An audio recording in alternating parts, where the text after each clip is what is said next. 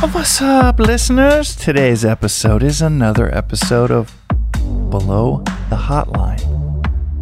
That's where listeners can call in with any question that you got. The number is 424-272-6640. It's 424-272-6640. And you can ask anything at the intersection of technology, entrepreneurship, or philosophy, and I'll do my best to try to toss up an answer. So let's get into it with today's question. Hey James, this is Lizzie from Los Angeles. I've been a hiring manager at places like Lyft and Bird, and I wanted to know what you've learned to look for in best team members beyond just the things you see on a resume. So is there anything you specifically vet for when it comes to the interview process? Thank you. Lizzie from LA, a neighbor here in LA, it sounds like. That is a great question, what to look for in candidates outside of the standard things that you're going to want to look for. You obviously want to look for, depends on the role, but a certain amount of experience or the right, I'm a big fan of attitude over aptitude. Do they have the right attitude versus just the skill set? But there are a few things that I think there's 4 things that I think about when hiring that I just sat down one time after hiring 70, 80 people and thought about, okay, what has made the best, the all-stars? What are the qualities that make them stand out from the other people that we've hired? And there's 4 things. And the first one is aggressive. And this is kind of, the term aggressive is it's somehow a controversial word now. You don't want to say that someone is aggressive at work. You certainly don't want to say someone is as a negative thing, because I'm saying that it's one of the most positive things. So you want someone that's aggressive and not passive. Aggressive being someone that is anticipating what else they could be doing for you and getting in the mind of their boss. And has a track record of being really aggressive, getting in the mind of the boss and figuring out, okay, what are the other things? I'm already knocking these things out. What else can I do? Aggression and aggressiveness, and I don't mean this in a football sense of aggressive, but I mean the antithesis of passive. Instead of someone waiting to be handed what to do, they're proactively thinking about what else they can do.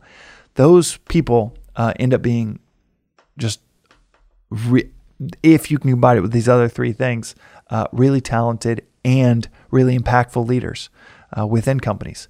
And they set the tone for the team members around them. And it's just, you can be talented and not impactful. It is, that's almost too common to see someone with a lot of talent that doesn't have impact. And it usually comes down to, they're brilliant, they have a skill set, but they aren't aggressive. The other thing is not afraid to fail. So aggressive, not afraid to fail. Not afraid to fail, a little different than aggressive. Not afraid to fail means that they have a history in previous jobs, previous roles, or doing their own startups. They have a history of putting themselves into what you could call a healthy realm of failure, or a tolerance for failure, where they have actually failed before and don't have the spotless, pristine resume, because that will likely lead to someone that chooses safe paths at work and does the kind of safer thing that does not leave them vulnerable in any way. And time again, I have seen it play out that the people that have shown a failure along the way, they actually get accustomed to it. They know that it's possible. And I would rather have someone that can make 5 steps forward, 2 steps back, every week, every month, every quarter, than someone that's only able to make 2 steps forward, but never has any step back. It's mathematically, it obviously works out to being more progress over time, but it also sets the tone, like I said, for other people to also be okay with failure.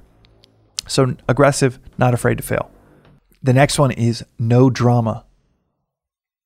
Capital N, capital O, drama.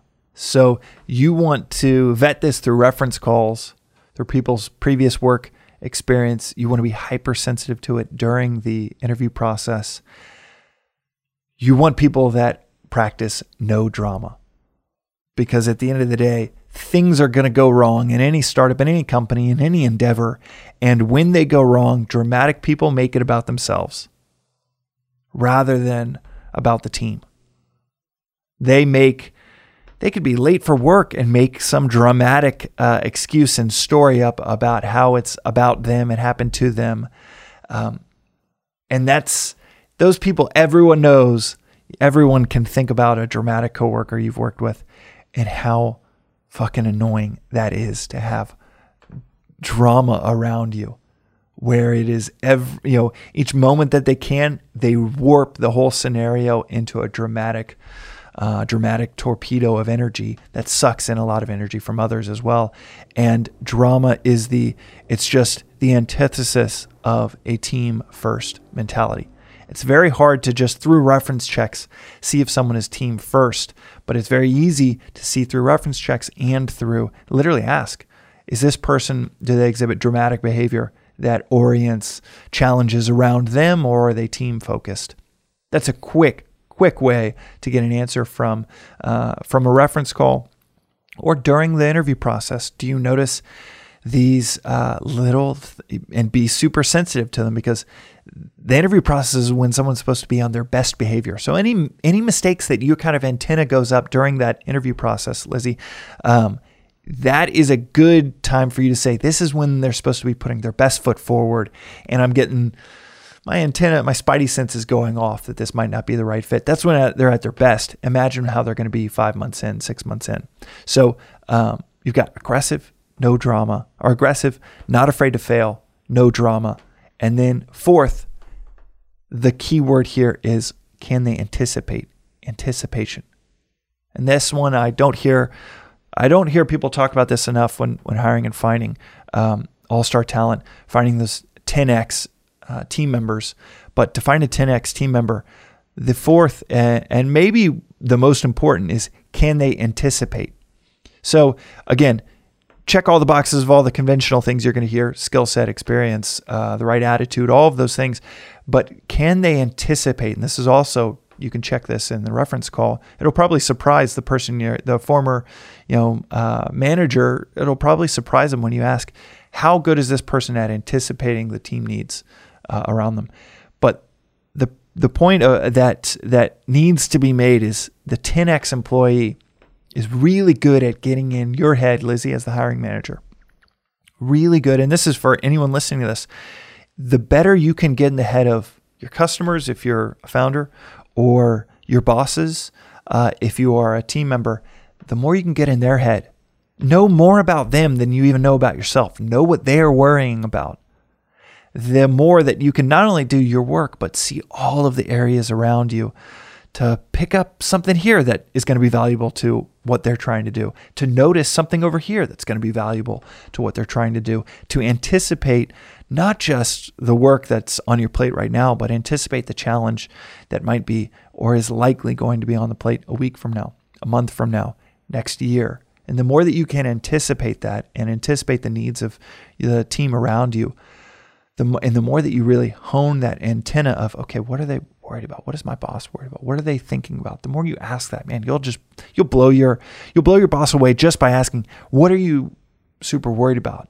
Do you mind shooting me an email of what you're worried about this quarter or next quarter, or the end of this month? What's kind of worrying you, just so I can worry about that same thing? The more that your boss and the more that during the interview process, the more you'll know, okay, this person isn't just going to be able to do their job, but they're going to be able to help the entire team. Because doing a job and helping the entire team are very, very different things. So hopefully those 4 things are helpful in the interview process, or when you're looking for the best team members: aggressive, not afraid to fail, no drama, and a great sense for anticipation.